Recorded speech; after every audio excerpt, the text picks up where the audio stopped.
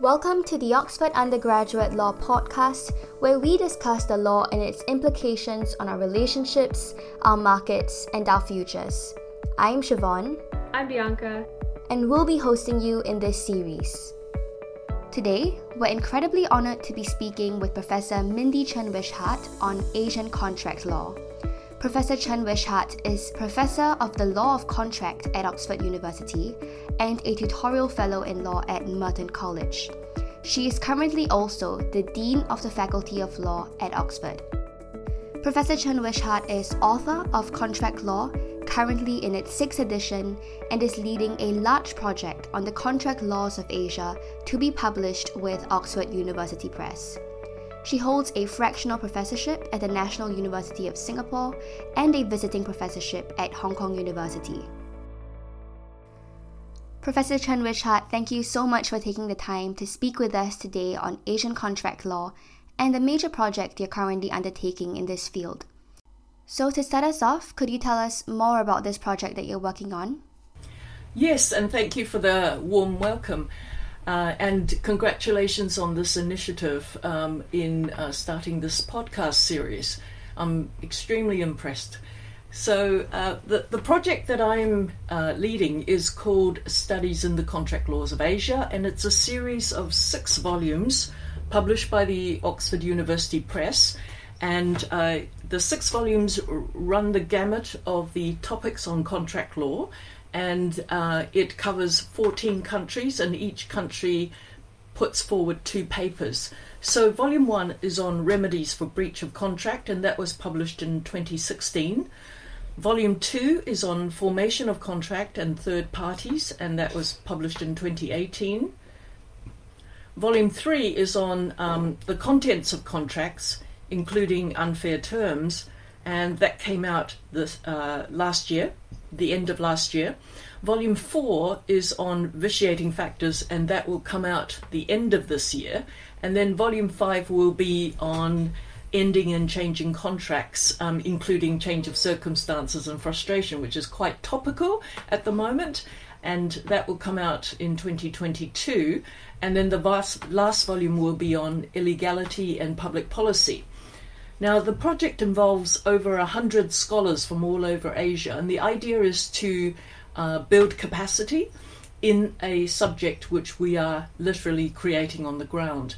The countries represented are China, Japan, Korea, Taiwan, Hong Kong, Singapore, Malaysia, India, Indonesia, Cambodia, Thailand, Vietnam, Myanmar, and the Philippines.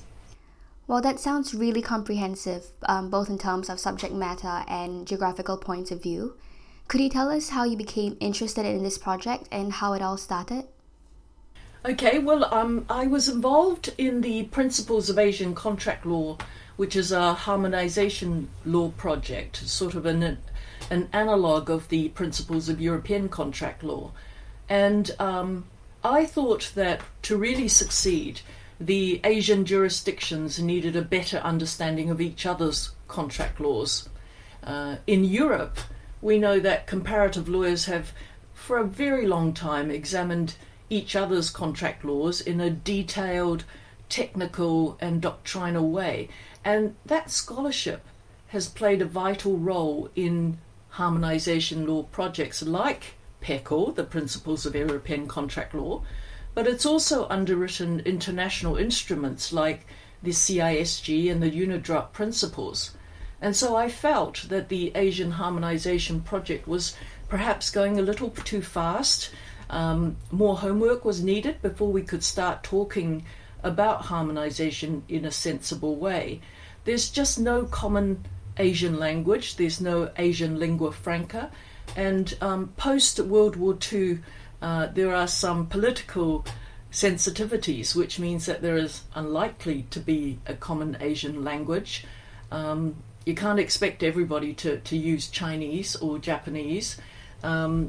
So I found that there was in order to be able to communicate with each other, I felt there was no other choice but to go English. And I found just very little written in English on some of the Asian jurisdiction and absolutely nothing in others.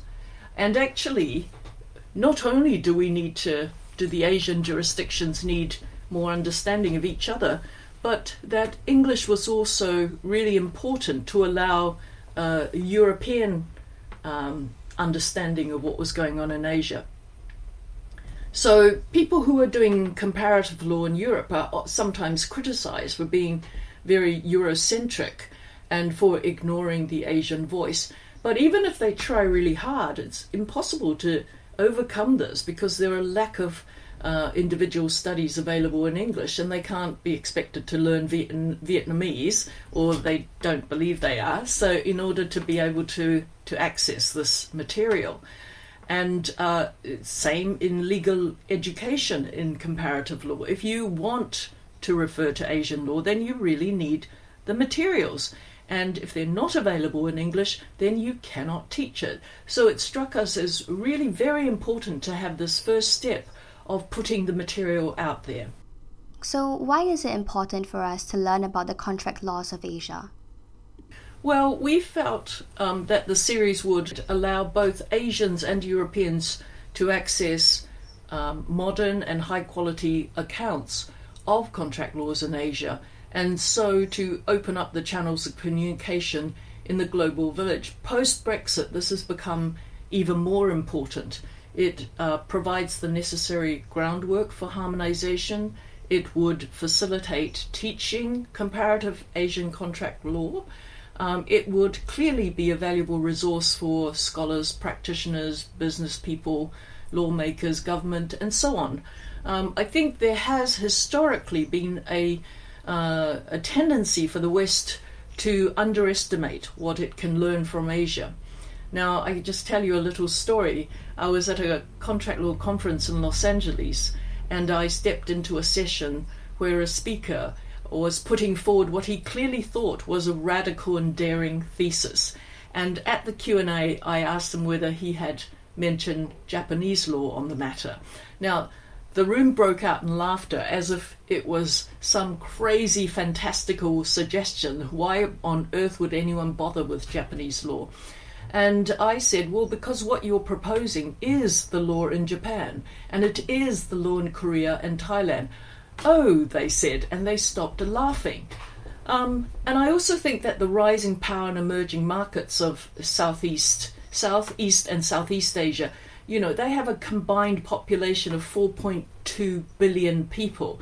And so it is really the height of hubris not to know and not to care about how they regulate their transactions. We are going to do that understanding would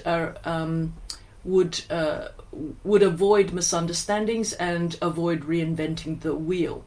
Now, the economic strength is growing all the time, the GDP in that area.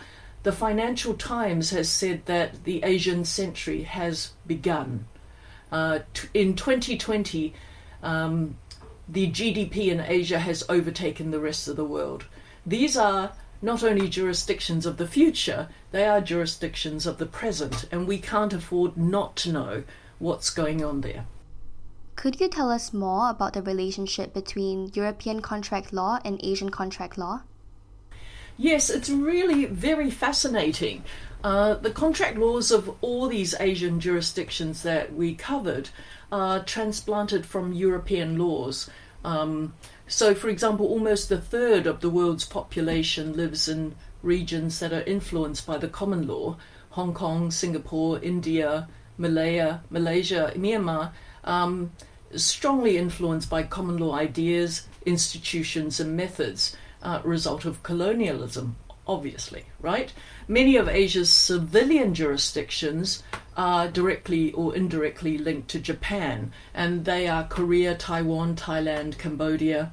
And here the transplant is via Japan's early adoption of German law during the Meiji Restoration, and then Japan's subsequent colonialism. And of course the French transplanted their law to Vietnam. I found this fascinating because I was a historian before I was a lawyer, so this tapped into the work I did on some Asian history, and I felt I was uniquely placed both as both as someone born in Taiwan but educated in New Zealand and working in Oxford, but also as a historian and as a lawyer, I felt somewhat uniquely qualified to take on this project. China's contract law is a mixture of everything, civil law, common law, international instruments, restatements, and then they have judicial interpretations of the Supreme People's Court. So in a way, it's a hybrid common law, civil law system. And then the most recent Asian codifications of contract law is in Cambodia, and it's drafted with the assistance of Japanese experts, and it's heavily influenced by international instruments. Now, in contrast, Indonesia seems frankly unbelievable to the outsider. There are 3 contract laws operating simultaneously. The first is the indigenous law of different ethnic groups, so that's already pluralistic. The second is Islamic contract law, and that's also pluralistic because of the different schools of Islam. And then the third, the commercial contract law, is Dutch contract law, which is based on French contract law, and that's been enforced in Indonesia since 1846, unbelievably. And the amazing thing is, it's in Dutch, and there's no official Indonesian language version of it, and sort of 90% of lawyers and judges do not understand Dutch or French. And the Dutch law was actually substantially reformed in 1992. So for an outsider, we just wonder, how is this possible? How does it work? And it's not in some far-flung corner of the world. It's in the world's 4th most populous country. How come we don't know more about it? So it seemed to me, I felt a little bit like David Attenborough, that I was discovering things in plain sight. So, of course, all of this phenomenon is called legal transplant, and it's actually really quite, and I think our project can shine a light on this, because there is a very large number of legal transplants in colonial history, and post-World War II development programs often involve legal transplants, and we see legal transplants in the after the collapse of the communism in the former Soviet Union and Eastern Europe. And then there's these moves towards regional codes, especially in commercial law, in an increasingly globalized world. So, I mean, the short of it is no one makes new laws anymore. We just copy. It's plagiarism all the way down, but we're allowed to do it, And so it seems to me that it's a really good study in some of the controversial issues relating to legal transplants. Some people say it's completely impossible, because if you transplant laws, it's just law on the books, and once it's cut off from its roots, it stops existing. But other people say, like Alan Watson says, transplanting law is really easy. Look at Roman law, look at the common law. And so I do think that each side is right and simultaneously wrong. If you move a tomato plant from one place to another, it's still a tomato plant, but how it develops subsequently depends on the conditions in its new home, because context is everything.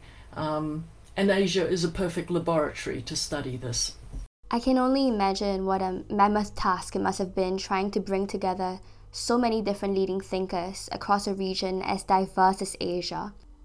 Could you walk us through some of the challenges that you faced in bringing this project to fruition?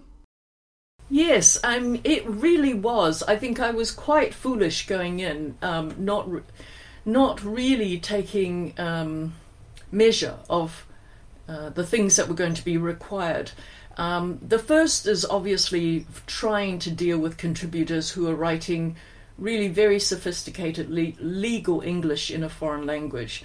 It was a major undertaking to find contributors with that combination of excellent scholarship and excellent written English from so many places, and getting their pieces to the OUP standard. So we took lots of extra measures, like providing very detailed guidance, providing hypotheticals. We encouraged them to explore controversies in their own jurisdictions. We gave them a mini reading list on comparative materials.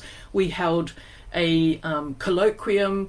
We read their papers beforehand. We gave them talking points so that we could concentrate on the common issues, the unusual features, the gaps, or further issues to clarify. The second problem we encountered was a cultural one, which surprised me because I thought that being brought up in Taiwan and being quite Asian, I would understand it. But the Confucian hierarchy is still a very strong influence in Asia, and most of our contributors that were recommended to me were, certainly in the first volume, they were very well respected in their jurisdictions. They were senior and they were usually male, and they're used to a high level of deference and respect and gratitude. So when I kept asking them to clarify or to fill their gaps or to clarify their English, they weren't always happy, and it took many rounds of this. And sometimes we went back 7 or 8 rounds of editing. In one case, I basically ghost wrote it. In another case, there were just so many problems. And so the project was first conceived in 2012, and Volume 1 was published in 2016. And in between that, I found the need to take up yoga and meditation. So, another difficulty was the lack of resources in English. So often there were just no reliable English translations of their sources. The contributors therefore had to work with semi-official translations, which weren't really reliable. Some of them made no grammatical sense. Even worse was the case law. So the contributors had to really invent their own contract law in English. So I pay great tribute to them for the invisible work that they were doing. And probably the last issue is that in many of the jurisdictions, the contract law was incredibly dynamic in that it was moving as we were trying to write. So just to give you an example, the Chinese Civil Code was reformed in 2020, so a lot of our work is now already out of date. The Japanese contract law was also revised in 2020. Vietnam had their third civil code is on their third civil code since 1995. So we had to juggle new drafts, new codes, no case law. It was very much a moving target for many of them, and quite tough as an editor, I found. What are some conceptual or functional similarities that unite Asian contract law regimes? The general wisdom of comparative law is that every legal system faces essentially the same problems, and they solve these problems by different means, although very often with similar results. And so it turns out to be in Asia, and I'll just give you a couple of examples. So these are examples where it looks like we're doing different things, but actually in practical terms, it turns out we're doing something quite similar. Now, first is on what are enforceable agreements. So broadly speaking, civil law says they will enforce one-sided gifts, but common law says they will only enforce exchanges. Now, this seems like a major difference, but in practice, not so, because in civil jurisdictions, many gifts can be revoked before performance. Now, if they can be revoked, that means they're not enforceable, right? So if it's one-sided, you can revoke it. And China is one example, Taiwan's another. Another example is that gifts can be set aside for a far wider range of reasons than bargains. So they're not very binding. Hardship to the donor, ingratitude of the donee. Another one is remedies. Remedies are also much narrower for gifts. So they're not exactly the same, but they're pretty close. Another example is remedies for breach, and in the civil law, the primary remedy is performance of the promise. So if it's breach, you can make them do it. But in common law, it's monetary compensation and only very rarely actual performance. But actually, there's actually a lot of convergence towards the common law position that money is the main remedy. And so the finer points of the law is that the civil law says well, it's performance even if you pay to have it done by someone else. Now, if you pay to have it done by someone else, that sounds a lot like damages at common law. And civil law will not give specific performance based on, quote unquote, the nature of the obligation. And this reflects many of the common law reasons for not giving specific performance as well. So contracts of personal service, I can't force you to be my nurse. I can't force you to, continue to work with me. That kind of thing, constant supervision. And also the civil law says they have a duty of good faith, and that actually covers a lot of the reasons why in common law we would not give specific performance. So again, these these differences turn out to be a lot less than in reality. The third quick example is the test of intentions. So civil lawyers largely adopt a subjective test. What we care about, we say we enforce contracts because you intended it. Well, civil lawyer says, well, we care about what you really intend. But common lawyer says we take the objective approach and we say, well, the question is what a party reasonably appears to intend, irrespective of what they actually intended. So if I nod my head, but I say, oh, actually, I didn't intend, we would say, well, objectively, a reasonable person would think if you nodded that you intended it. Now, but the thing is, one is subjective, one is objective, but they travel towards each other. So civil jurisdictions objectivize the subjective because they say, well, in order to determine what you really intended, we'll look at convention and custom of the market, the purpose of the contract and good faith. So these are all external to what's in someone's head. And then when we look at the common law, they subjectivize the objective, right? So they're traveling towards each other. So even if you said something, but I know from the context you couldn't have meant what you said, right? Then I can't hold you to it. And so there are many examples of that. Now, on the other hand, something might look like they're similar, but actually they turn out to be very different. And a prime example comes from a comparison of Singapore and common law, right? And in this case, I'm going to use English common law, but it would be the same in Hong Kong, for example.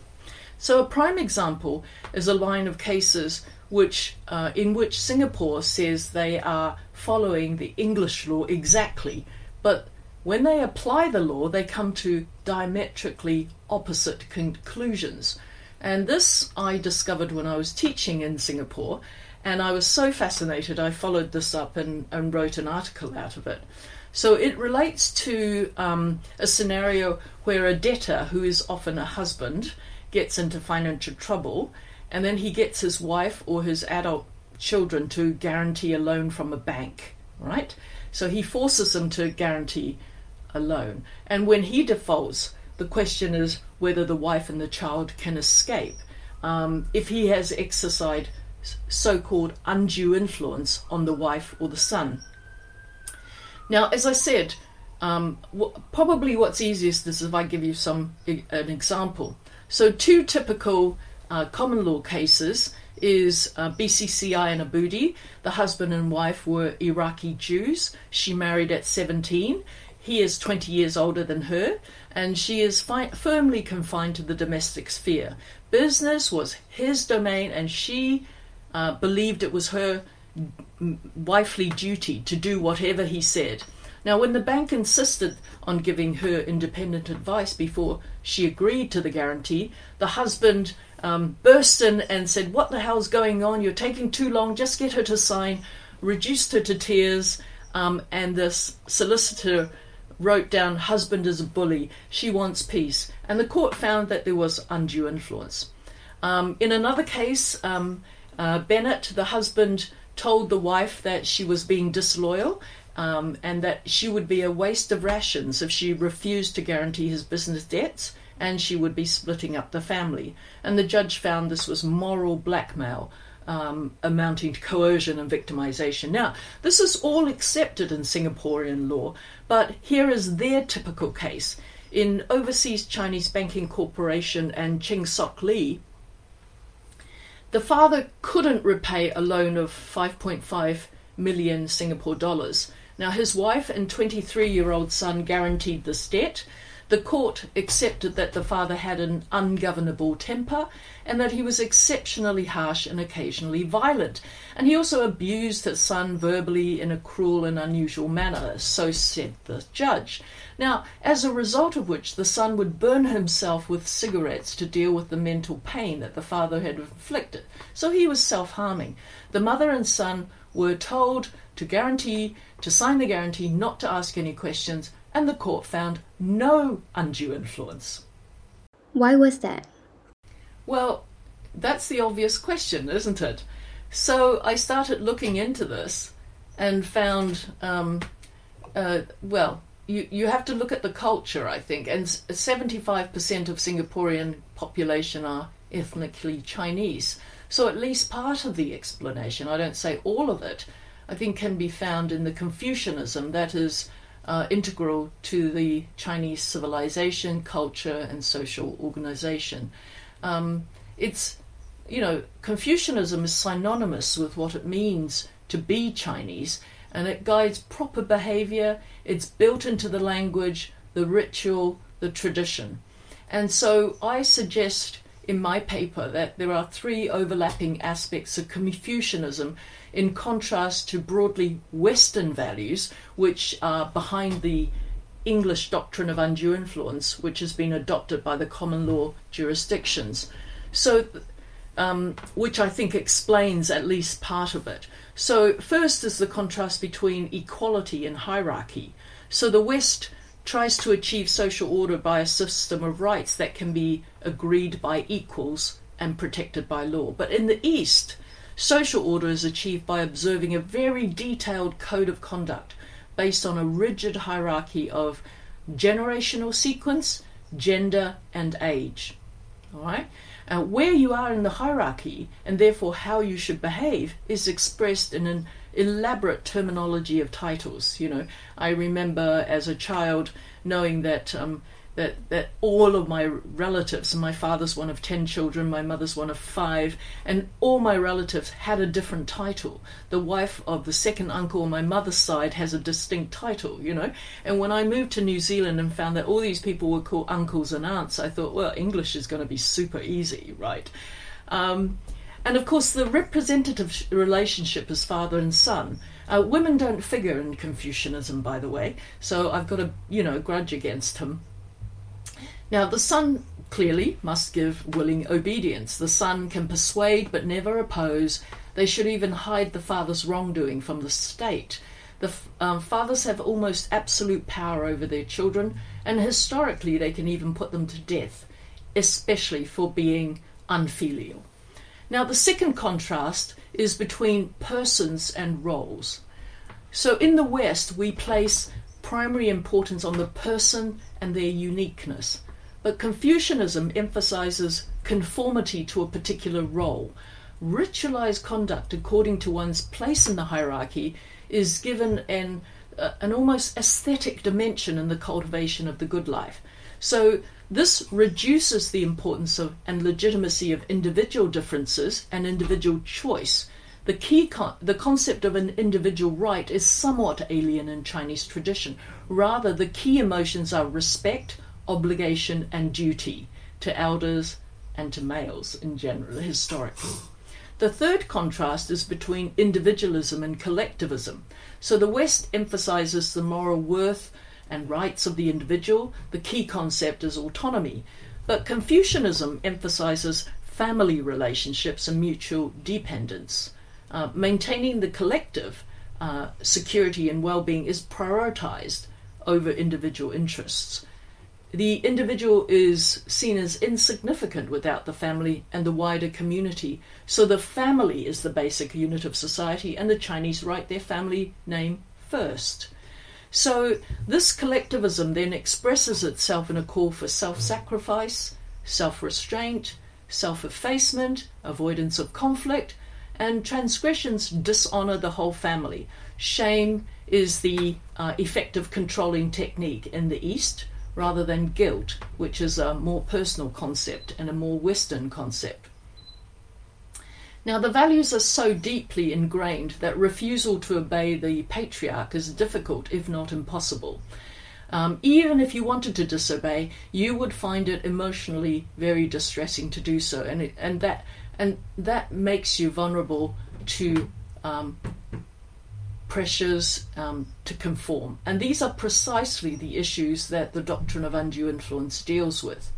So my conclusion was that actually undue influence evolved from a very different worldview in Judeo-Christian England, where parties are seen as individuals and unquestioning obedience, trust and self-sacrifice are regarded as not as virtues but as conditions that require equity's protection. And in contrast, in finding undue influence in Singaporean family business context, to do so would go against their informal legal order. It would amount to saying that the father has done something wrong in getting the wife and child to support the family business, and it would support the father's loss of face by the disobedience of his wife or child, which is culturally deemed shameful and disgraceful. So actually it's not surprising that Singaporean courts have applied the doctrine of undue influence in the way that it has. In fact, I think it would be surprising if it didn't, that when fathers get their wives or children to guarantee his debt, this is as it should be. It is not a suspicious transaction that calls for an explanation. And so I was really fascinated to find that in Thai law, they have the same idea, but they explicitly say it, that if you enter an agreement out of so-called reverential fear, you cannot set it aside. So if you do it because, that's not regarded as coercion, even though it is highly coercive, right? So they recognize that these things are proper. It's interesting to observe how the interplay between cultural factors like Confucianism and also the preponderance of family businesses have played a role in shaping contract law in jurisdictions like Singapore. But as for differences, what would you say are some comparative differences between contract law regimes in Asia, and what explains these differences? Well, some of the differences run along the lines of whether the Asian jurisdictions are broadly civil law or common law. They tend to, in general, these jurisdictions tend to rely quite strongly on their European source jurisdictions. So the differences there map onto their kind of mother jurisdiction, as it were. But I think we can note the strong gravitational pull of the source jurisdiction, in the sense that the Asian courts keep looking to legal developments in Europe. So, and the problem is that this can undermine the deliberate departures from the source law at the time of transplant. So at the time you took the law over, you might have tweaked it deliberately. But if you keep going back to the source jurisdiction, that will undermine your efforts, and it can stifle the development of local laws suited to local circumstances. So, for example, Hong Kong, because of its fairly precarious position even before the security laws, they wanted to maintain their reputation as a place you did business. So they wanted to keep very, very close to the common law, right? And so they were holding on to mother's skirt very tightly. But if you look at Singapore, it's much more confident, and the judiciary have deliberately departed from the law in the UK. So I'll talk a little bit more about that later. But I'll give you an example. So the Indian contract law, which is a statute based on the English law, it does not limit claims for non-pecuniary loss. So non-pecuniary loss is things like pain and suffering, intangible losses. But the Indian Supreme Court cited only an English contract book, Chitty, to align Indian law with the English law, right? So they looked to the mother country and therefore ended up restricting the law from what was taken over. The same happened in civil law countries. So the Japanese civil code is strongly influenced by German law. So they keep going back to Mother Germany, right? And Japanese law doesn't talk about fault, but they adopted the German requirement of fault in order to claim damages and termination. And this led to some terrible contortions in the law. The Japanese and Korean civil codes also adopted the common law test of remoteness, but then they kept looking back to mother country and got themselves thoroughly tangled up with the German doctrines of adequate causation and the difference theory. So I think like in most subjects, it's very difficult to generalize. You can generalize only in these ways, but in order to find out what's going on, there is no substitution for going case by case. As I said, Singapore is a more confident in itself, and it's rejecting some of the things that the UK Supreme Court are doing. Sometimes I wonder, about it, because they will reject the law, but they'll come to exactly the same conclusion. But they just want mother to know that that they are rebelling a bit. So, for example, they've rejected the automatic availability of specific performance in land contracts. They've emphasised that they would be more receptive to a good faith duty because of the emphasis on consensus in society. A recent example, which I think is absolutely fascinating, is the Indian law. So in 2018, they completely changed their law. Previously, they followed the English law in saying that specific performance is discretionary, and if damages would do, then you should give damages and you shouldn't give specific performance. Now, it is mandatory for a court to grant specific performance unless you can come within one of the exceptions. So they've turned it on its head, and you might wonder why. They've given very little account of it, but I've been talking to quite a few people, and we think that the idea is to provide greater certainty on what remedy would be granted and to avoid people coming to court because of the huge expense and the huge delays and backlogs of cases. If you want damages, you have to come to court to get them calculated. But if you say that the primary remedies is you just got to do what you promised to do, then that is the default, and that will discourage people from coming to court. So they might not be principled reasons, they might be pragmatic reasons. I wonder if there's any reason why some jurisdictions are more confident, as you mentioned. Is this mainly related to the confidence of their own judicial traditions, or is there a deeper political imperative that undergirds this deviation from source jurisdictions?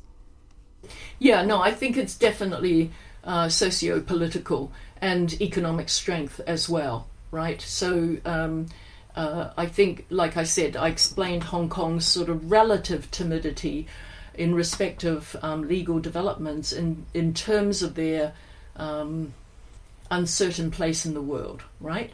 So if you're uncertain, then, well, you still want to encourage people to come and do business in Hong Kong. You want to say, hey, don't worry, we've got, we are applying a very prestigious legal system here. I think India is dealing with its own problems, so there may be a number of factors, and also inertia. So when I talked about the gravitational pull of the mother country, there's always a certain amount of inertia, because if your academic base and your lawyer base is trained in the mother country, they've all been trained in their masters or PhDs in Germany, that's what they know, right? And people just keep reproducing after their own kind. So I think you can find all kinds of reasons. Singapore clearly has come into its own, in the last, 30 years. It's been astonishing development. And so I think you've also got, in contract law, a very distinguished jurist in Andrew Pang, who believes very much that Singapore needs to go its own way. So I think it feeds into the whole post-colonialism movement. What are some features that set Asian contract law regimes apart from other continental law regimes in North America or Europe? I think this is, broadly speaking, I would say it's actually quite hard to point to on a formal basis because laws have a tenacity. Lawyers it's all based on precedent, so we always have one foot in the past. And lawyers have their own distinctive peculiarities, which preserves that law that they have inherited. So one could say that certainly in terms of international trade, there is a huge incentive to do what other people understand in order to give confidence. So law on the books, it is quite hard to find something which is distinctly Asian. But we're really only at the start, so I want to say that I don't know enough to say categorically. I've already given quite a few examples above, really, talking about Confucian values, but I can talk a little bit about some local flavors. For example, in Malaysia and India, they recognize the contract to marry, right? And the award of exemplary damages because of what they regard as aggravated harm if you breach a contract of marriage. But you wouldn't find that in Singapore, for example, right? In Japan, Korea, and Taiwan, there is a duty to disclose if someone has died on a property, in a sale of property, because of certain... They feel it's very important because, if someone has died on the property, that property will be devalued. And if you don't disclose it, the contract is off.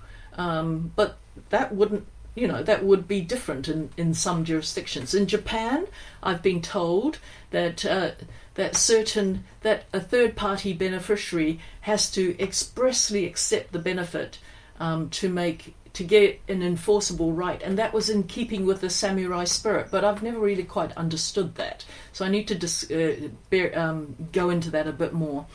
In our final volume, which we haven't actually started, we'll be looking at the types of agreements that will not be enforced because they are either illegal or they contravene public policy. And we expect to see some quite illuminating things which relate to cultures, right? So it's things like, prostitution, organs, this kind of thing. And I remember in Taiwan, it is actually illegal to have an affair. Did you know that? I was a bit astonished. So it's a criminal offense. And so, I think it expresses the extreme moralism of Taiwan. And so I do think we're going to find some differences there, which expresses some of the cultural values of the places. So as a final question, in your view, what does the future look like for Asian contract law? Well, I think the research shows that transplant has taken root and flourished in Asia, but the development of the received laws has to be understood in the context of its own recent history.